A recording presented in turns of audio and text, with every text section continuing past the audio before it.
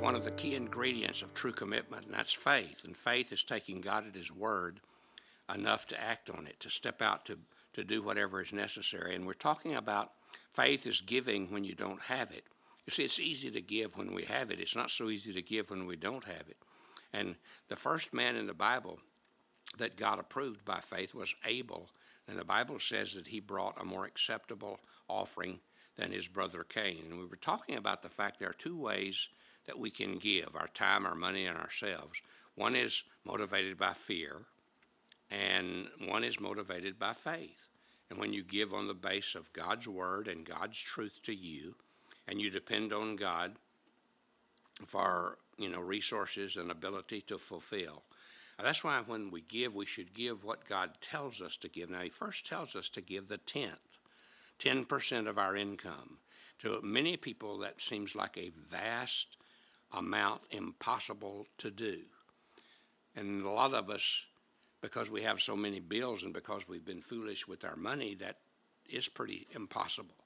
We have to trust God to help us get our bills paid and be able to really put God first.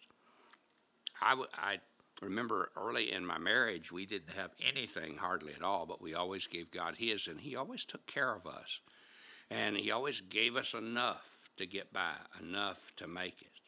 So remember that. Faith is giving when you don't always have it to give, but you're trusting God and obeying Him. Faith is also persisting when I don't feel like it. In verses 24 through 27, we read the faith story of Moses. The Bible says about Moses that by faith, Moses, when he had grown up, refused to be known as the son of Pharaoh's daughter. He chose to be mistreated along with the people of God rather to enjoy the fleeting pleasures of sin. He regarded disgrace for the sake of Christ as of greater value than the treasures of Egypt, because he was looking ahead to his reward. By faith he left Egypt, not fearing the king's anger. He persevered because he saw Him, God, who is invisible. It's important for us to recognize that true faith persists. It keeps on even when we don't feel like it. You see, faith is not based on feelings. You can live by feelings if you want to, but you're going to be up and down and you're going to be miserable. You'll be on top of the world one day and under the bottom of it the next day. And it's no way to live. But it's a guarantee for failure if you live by your feelings. And immature people do that all the time, but that's not what God wants. God wants us to live by faith. And when we live by faith, it's totally different. Successful people do what people should do, even though they don't feel like it. Moses chose to trust God, even when he didn't feel like it. I don't always feel like doing the right thing, or being nice to people, or preaching sermons. I don't always feel like obeying God. But don't base your life on feelings, base your life on faith. What does God say? I'm going to do that. I'm going to believe what He says enough to act on it. You don't have to become a master musician.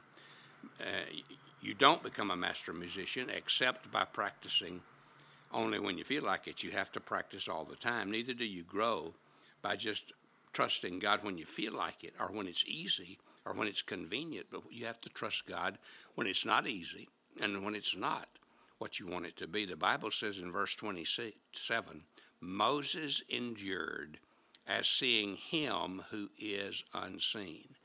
Our translation could be that, he held to his purpose like a man who could see the invisible.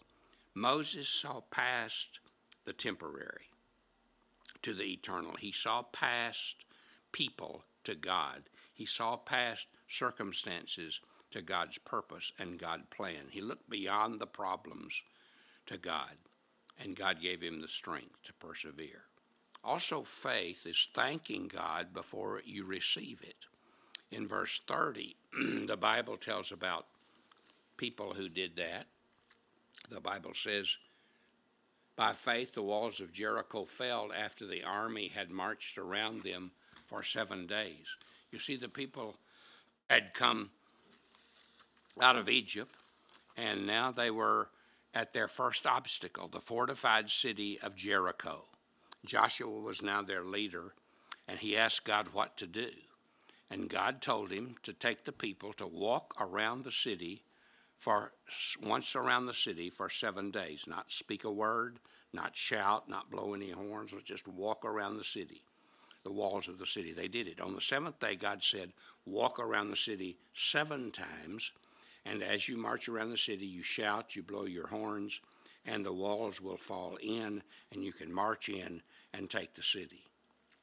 And that's exactly what happened. And it happened just like God said. And they thanked him in advance for what he was going to do by believing that he would do it and by marching. You see, don't you know they felt kind of silly marching around the city of Jericho, first day, second day, third day, fourth day, fifth day, sixth day. And now the 7th day, they've marched around it 3 times, 4 times, 5 times, 6 times. Now on the 7th time, they shout, they blow their horns, and the walls fall in, and they march into the city. And if you believe that you can receive it, then because God has given you a vision, God has given you a word, God has given you direction. You see, that's the key. They didn't just believe that because they dreamed it up, because they suddenly decided, if we march around that city once for 7 days and then 7 times on the 7th day, the walls will fall in, we'll take the city. No, God had revealed that to them. Now, when God reveals something to us, it's our job to step out and to believe it and but thank him in advance even before we have received it. And that's what true faith is all about. But faith is also trusting God when you don't get it. 2 facts about prayer. God answers prayer, and oftentimes we don't know even how to pray, and so we pray just asking him to give the answer. God does not answer us always the way we want to be answered. Sometimes he says yes, sometimes he says no, and it's not because he doesn't love us, but he knows what's best. Hebrews 11:35 tells us, and let me read these verses to you. Women received back their dead, raised to life again. There were others who were tortured, refusing to be released so that they might gain an even better resurrection. Some faced jeers and flogging and even chains and imprisonment. They were put to death by stoning. They were sawed in two. They were killed by the sword. They went about in sheepskins and goatskin, destitute, persecuted, and mistreated. The world was not worthy of them. This is telling about believers who have stood the test of time and have been willing to be martyred. They didn't receive here in this world, here on this earth, the full benefit of the promise God had made them, but they did in the world to come. And in heaven today, they're enjoying the fulfillment of all that God promised. So I want to dare you to just believe God. Just take him at his word. Just step out and trust him. It's not easy, but it's the way to live, and it's the life that makes a difference. God bless you. I hope you have a great day.